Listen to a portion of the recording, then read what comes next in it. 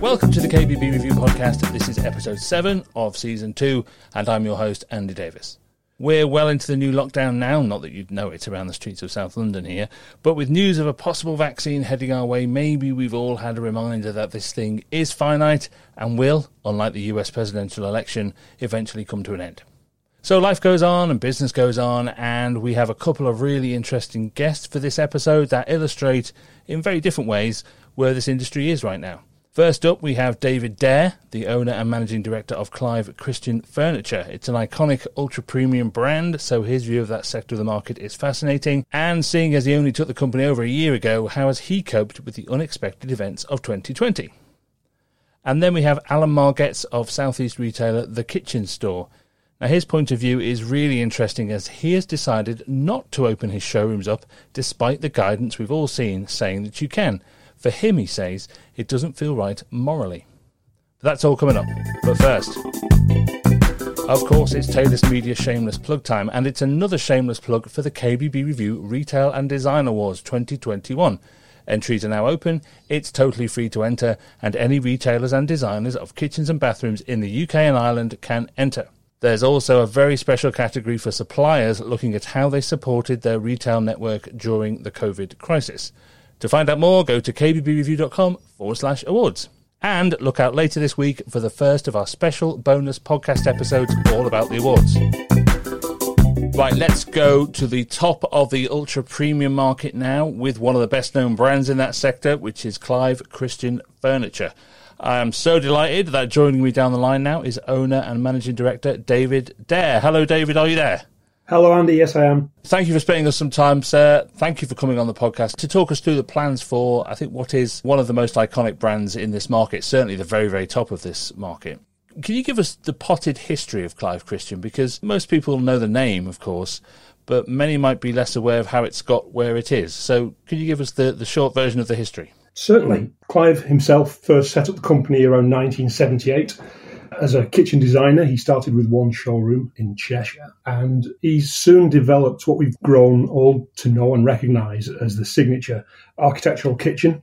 And it was a kitchen that really sort of shocked the industry at that point in time, with its huge statement island, chandeliers and ornate architectural elements. It had a sort of scale and grandeur that hadn't really been seen in the kitchen before, which was more of a functional room to that point. Over the years, Clive invested heavily in product and in marketing and sort of became a global brand in the ultimate quality, opulent end of the furniture and cabinetry market for every room in some of the world's best homes.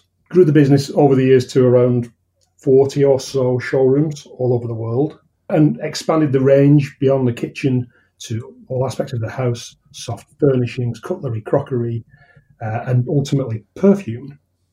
And Clive launched the Clive Christian perfume range some, 15 or 20 years ago, a business which did very, very well. And of course, he continues to sell the world's most expensive perfume. As of now, we have a factory in North Manchester, the original Clive Christian Furniture factory. We serve about 12 showrooms today globally, with designers and agents in other countries. And we continue to make, by hand, the best British product with a workshop team of around 55 people. If I've got my dates right in my head here, I think Clive himself, the man, left the company or exited the company, sold his stake in it about 2015. Yes. Is that right? That's right. So he personally has not been involved with it since then. You took over as owner of that, around about this time last year, wasn't it? It was maybe October last year. So just fill me in the gap. What happened between 2015 and 2019? So the company was sold to Suter Investments, a private equity business, who ran the group, Perfume and Furniture, from 2015. And Clive had stepped out of the business, as you quite rightly said at that point. And in 2019, Suter Investments took the opportunity to sell Clive Christian Perfume. So the group essentially split into two, and new owners arrived on the scene for Clive Christian Perfume. And at that point, the furniture business really was non-core for Suter Investments. So they decided to divest themselves of the business, and that's the point at which I entered. Yes, I think that's what I'm building up to, really. Before you came along last year, Clive Christian's a very, very strong brand, very well known, but is it fair to say it perhaps got a little stuck in its ways? I think that's absolutely right. Yeah, it's a fair criticism. It's become a little confused, and I would say the furniture business had become confusingly bespoke, shall we say, to the market rather than a strong product business. And the marketing had really focused on those original core ranges, like the architectural and ornate ranges. And of course, the marketplace had moved on. So we have not necessarily been perceived to be a contemporary business, and we've maintained this slightly stuffier, more ornate image.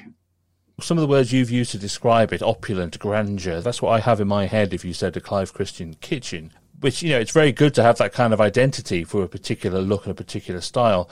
But as you say, tastes come and go in waves, don't they? And there's always going to be times when that's out of favour or in favour. Yes, although there really is something to be said for timeless design. And I know that's an often easily used word, but particularly in the instance of the Clive Christian architectural kitchen, which continues to be our best-selling product, that's the aspirational range, and it really is very, very much timeless in design.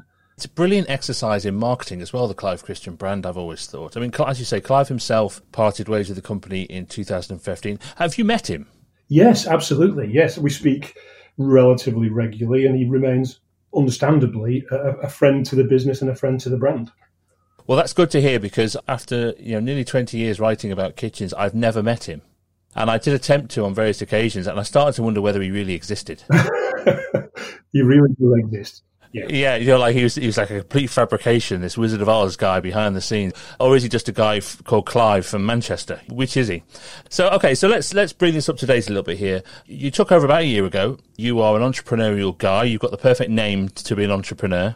Thank you. The autobiography title writes itself. Dare to be different, who dares wins. I mean, it's all there, isn't it? But clearly you never put global pandemic in your plans. I think even you wouldn't have thought of that. So what's happened in the last year? Has your strategy unfolded as you would have hoped? Has it been hamstrung at all by what's going on? Fill us in on the last 12 months. Yeah, I mean, the timing, as you sort of alluded to, was as inconvenient for me as it was for everybody else. But having bought the company at the very end of last year, I really wasn't expecting it to be closed down in March. So it brought some problems, but I think with problems there have been opportunities. The practical truth of what happened was that all of our showrooms and the factory were closed from March till, I'm going to say July, and then a phased opening from July up to maybe end of August, September. So, it certainly affected us from a revenue perspective, but I think like a lot of people have discussed, and maybe some people have discussed with you on the podcasts, it's also a good time for reflection. Now, I don't have the history in this company to reflect too deep on the past, but I have used the time wisely to surround myself with good people and to spend time getting the company into good shape for the future, not least including developing strategy. But I think we've had 3 to 4 months really of building foundations for the future. Everything from IT infrastructure to new products, the management team, the board of directors, a whole heap of work has gone on in the company that actually puts us in a position right now to emerge from this stronger. What plans can you tell us about? What is your approach for Clive Christian? Is it to make it even more ultra-premium and more exclusive, or is it to open a whole line of showrooms? There's hundreds of them across the world. What is your fundamental idea? I think without sounding too basic, I think when you look to the future, it's always good to have one eye looking at the past.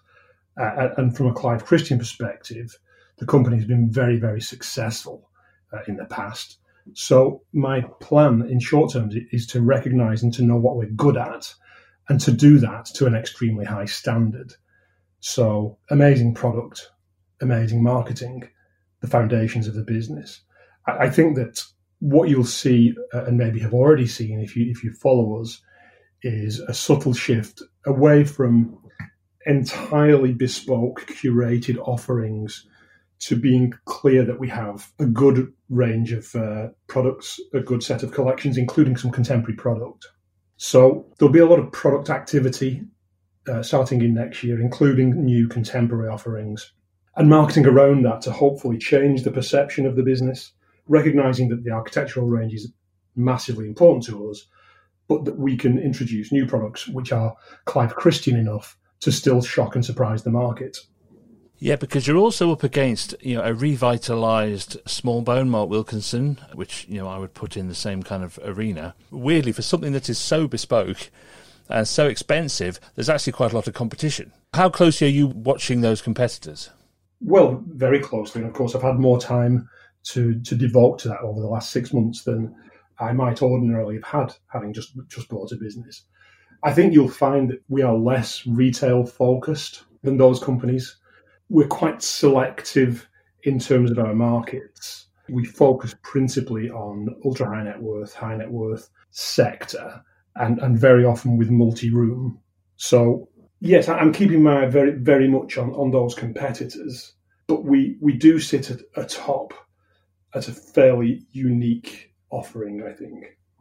Realistically, you wouldn't get a lot of change out of $100,000 for a Clive Christian kitchen. Correct. So what is your definition of value for money? Well, that's a great question.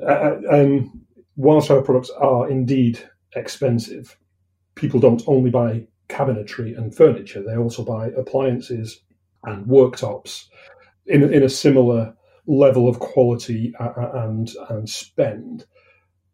And you're able to get value for money, and you're able to understand money, particularly in the area of quality and longevity. So whilst someone might think spending £100,000 or £150,000 on a Clive Christian kitchen is a lot of money, our approach to design and styling means that kitchen will probably last 25 years, 35 years.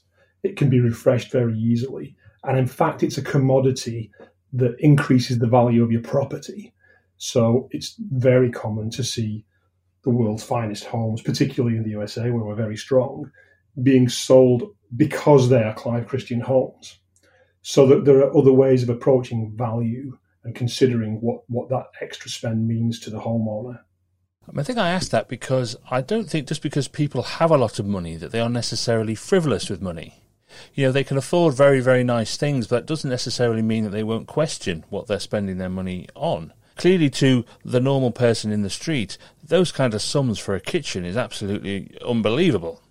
But if you operate in a market where you're spending similar sums on a car, then these are reasonable amounts of money, but that doesn't necessarily mean that you'll waste it.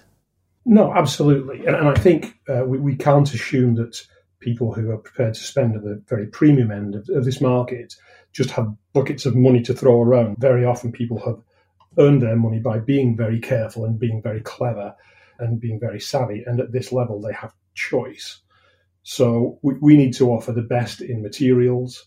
We need to offer the best in longevity, the best in technology, and have sustainable products that matter to people that will add value ultimately to their homes. You're also paying, I think, for a level of experience. For example, I think on your website, you don't say get in touch with one of our sales guys, you say get in touch with our concierge. You're paying for that too, aren't you? Indeed you are. There's an experience that goes with our designers. There's an experience which goes with the way that our showrooms would expect to treat a customer. The whole purchasing experience from Clive Christian is designed that a customer may, for example, start with the kitchen, but ultimately would be so happy with the experience and the quality and the value for money, ultimately that they'll return to us and take the laundry room, the boot room, the gun room, the his and hers dressing room, the library or the bar. Yeah, well, you've just described my house, David. I just have all of that in the loft. So look, let's take a more general look at that super premium market. Where is it at the moment, given everything that's happened? Do you see any difference in the way people are talking? Or is it people with money always have money and this kind of stuff doesn't really affect them? I don't think that it doesn't affect them. I don't think we can assume that. I think it would be dangerous. I know that a few other speakers on your podcasts have said that this market is kind of just deferred because the money still exists. I think that would be a dangerous assumption, and the economy next year and the year after is going to continue to be tough. My feeling is that with ultra high net worth and wealthy people generally, that having been forced to spend more time at home and less time on international travel, there are more investments in different types of rooms in the home and maybe the main domestic dwelling rather than the second property in Banff or the home in Florida or the home in Monaco. So we are seeing, particularly in the ultra-high net worth sector, more work in home offices and studies, bars, outside kitchens, and less, I would say, in the bedrooms and the bathrooms. Dressing rooms continue to be important, but ultimately the main room in the home is the main domestic kitchen. And we've seen our inquiry level, not our purchase orders, but our inquiry level run through an increase for very, very large and very expensive kitchens through this whole time. So I think there's a lot of latent work in those few rooms. Is there a Clive Christian customer? I mean, do you have a demographic there? You could get footballers spending 150 grand on a kitchen and they're 23, or you can get big investment bankers or something that are obviously much more mature. Who are you targeting? That really is a great question. It's a mixed demographic, and very often it can be perceived to be a slightly aging demographic. That's because people will generally, once they've bought a Clive Christian room, they will buy another, or once they've moved home, they will come back to Clive Christian. So we have a demographic of people on their third, fourth, fifth homes, or maybe fourth, fifth, sixth rooms in their homes. So that's an important part of our business. We do have a private client office rather than the showrooms, which deals with, interestingly, with very private high net worth individuals, but very often through their estate managers or their private interior designers. So the demographic that the company needs to target and is targeting at the moment would be really people in the trusted group, in the trusted circle around high net worth individuals. So developers, interior designers, architects, etc., etc. Right, okay, that makes sense. So you might never ever meet the client. That's very often the case. Okay, so how are you seeing 2021 play out? Obviously, we've had a lot of news in the last few days about vaccines and everything else. What's your view for 2021, the market?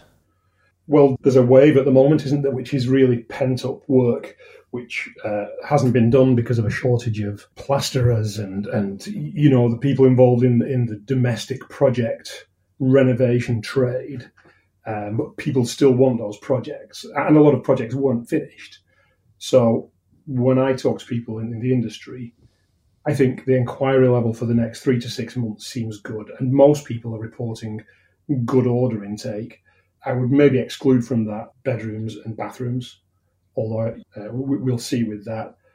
I think if we can get back to 2019 levels, that will be a stretch. As an industry, I'm not talking about Clive Christian, as a sector, there may be an initial hiatus, but then I think we will take a hit because the high street's been hit, retail has been hit, and this industry, I think, particularly struggles outside of a retail environment. Yes, I think that's a probably quite a reasonable assessment. I think there's another argument that says if a vaccine comes along and suddenly in the spring everything returns to some semblance of normality, everyone will spend their money and go on a plane. Everyone will give themselves that holiday of a lifetime they've always promised themselves because they feel they need to reward themselves. Weirdly, when the world opens up again thanks to a vaccine, this market might actually see a bit of a dip. Yeah, it could well do. And I think from my personal perspective, I can only talk about Clive Christian. I think it would be foolish of us to see the sudden increase that we're seeing at the moment running through a full year. So I think optimism, but cautious optimism, I think, is where we see it. Thank you so much for all this, David. It's such an interesting story, and I really look forward to seeing where you'll go next with it. But, of course, there's one very important question left to ask, and it's the one everyone dreads, but it's for the feature I call Silence of the Laminates. So, David Dare, owner, managing director, Clive Christian Furniture, what is your most positive, feel-good movie? Well, particularly at this time of year, it's something of a guilty pleasure and something that me and my children and my wife will be watching again and again is Elf. Will Ferrell, classic. Absolutely fantastic, never fails to put a smile on your face. That's the first appearance of a Christmas movie. We are approaching that season. And you know what? What a choice to start off with. Elf. Oh, my God. I've got to have to go and watch that now. What a great movie. Enjoy. Well, David, thanks so much for your time, sir. You're a very busy man, so I'll let you get back to your day job, but we'll catch up again soon. Great. Nice talking to you, Andy. Thanks, David. Okay, when it was revealed a week or so ago that showrooms were allowed to open during lockdown number 2, if they chose to, most people did so, mostly by appointment only. But that's not to say everybody thought that way. So let's get the alternative point of view now from a retailer that perhaps hasn't been as enthusiastic to open the doors.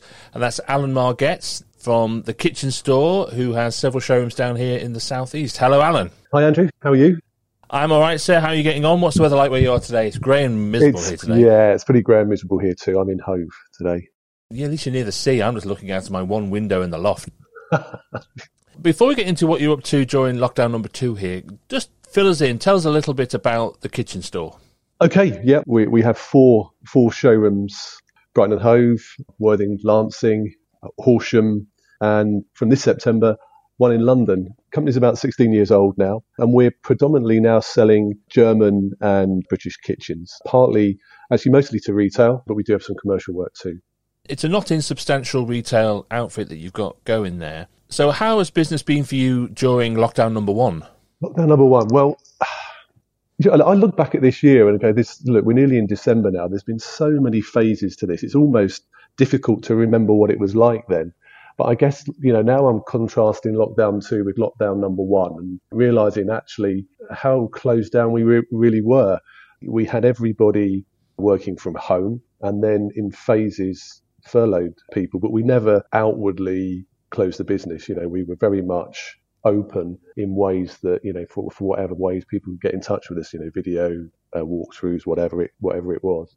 Looking back at that period now, when we analyse leads and look at the type of inquiries that we had during lockdown, or first lockdown, what we can see is that the quality of the leads wasn't very good. Where we met people by video, we converted very few. You could count them on the fingers of one hand, the ones that contacted us through lockdown and actually went to order. And what it tells us really is, I think I've seen this before in other periods of financial crisis or whatever. God, we've been through so many different bits over the years, that when there's a change in the market, it often brings out people that aren't your natural territory.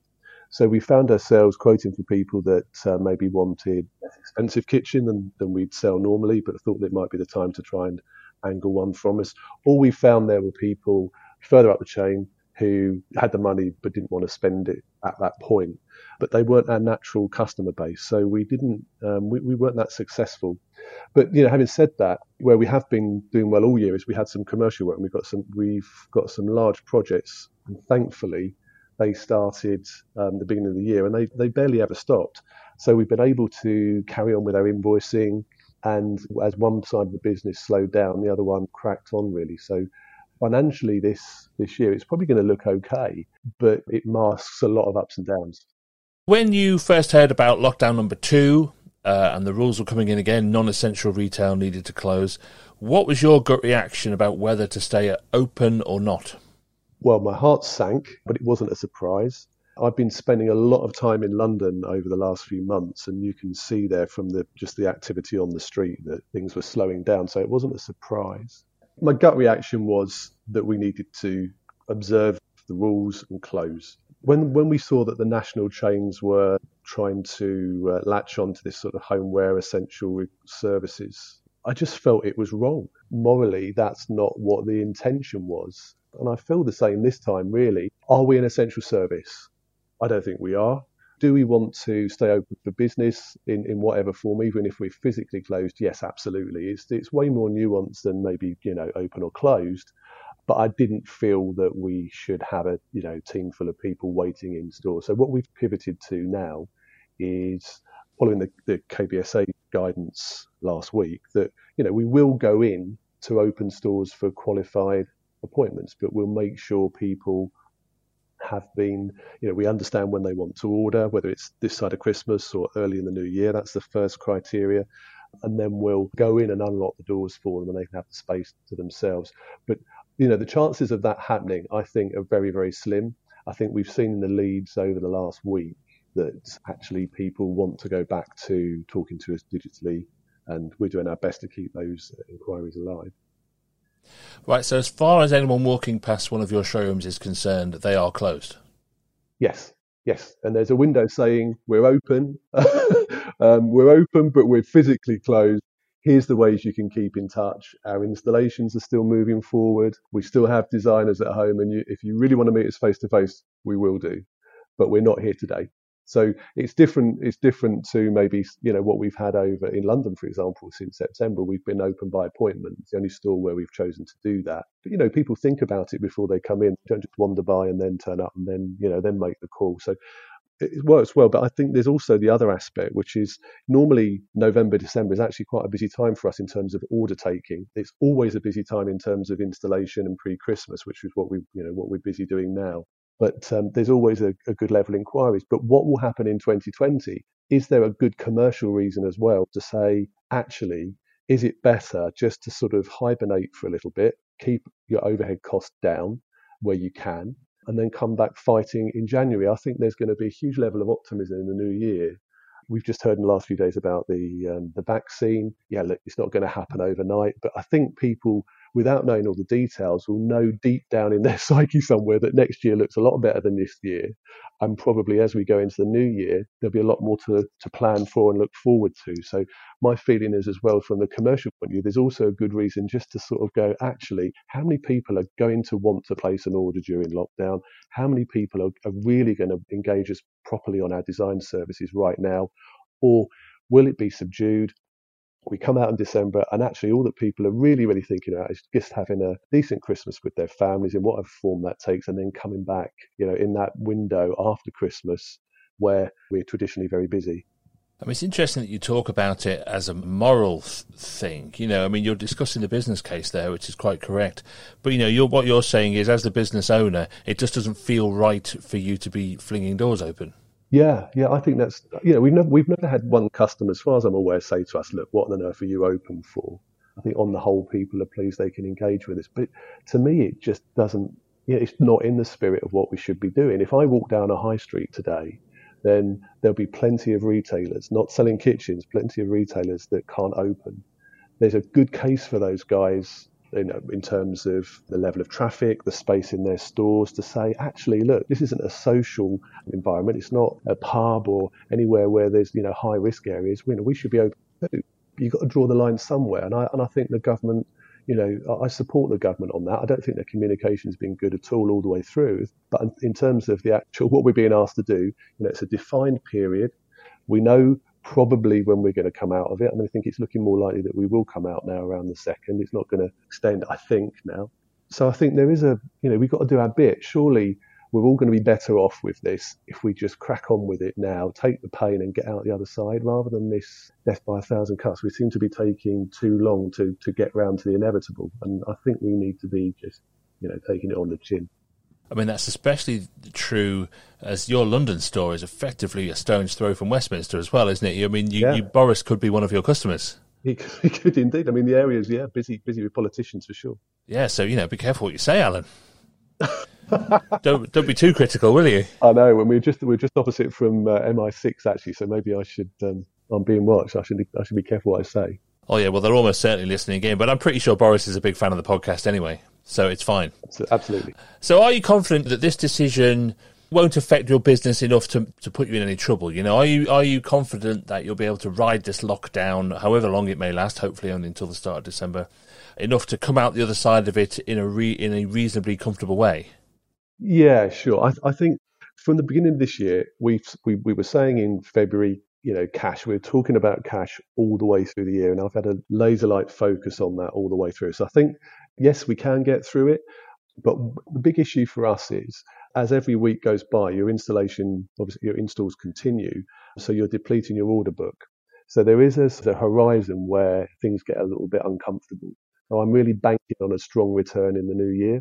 If we don't have a good, strong return January, February, then I think the picture looks very different, because we'll be eating into more cash and we just won't have enough new balance payments, etc., coming in. So that's a concern. But this period now, no, we sort of factored that in, really. And I think, what the government extending the furlough scheme now, 80% until the spring, I think that's given some clarity that we didn't have before. I mean, the other concern, I guess, would be that you might miss out on business that will go to competitors because they are more open than you are. Yeah, that's a concern, I think. But, this time round, we've looked at what happened last time, the type of leads we've had.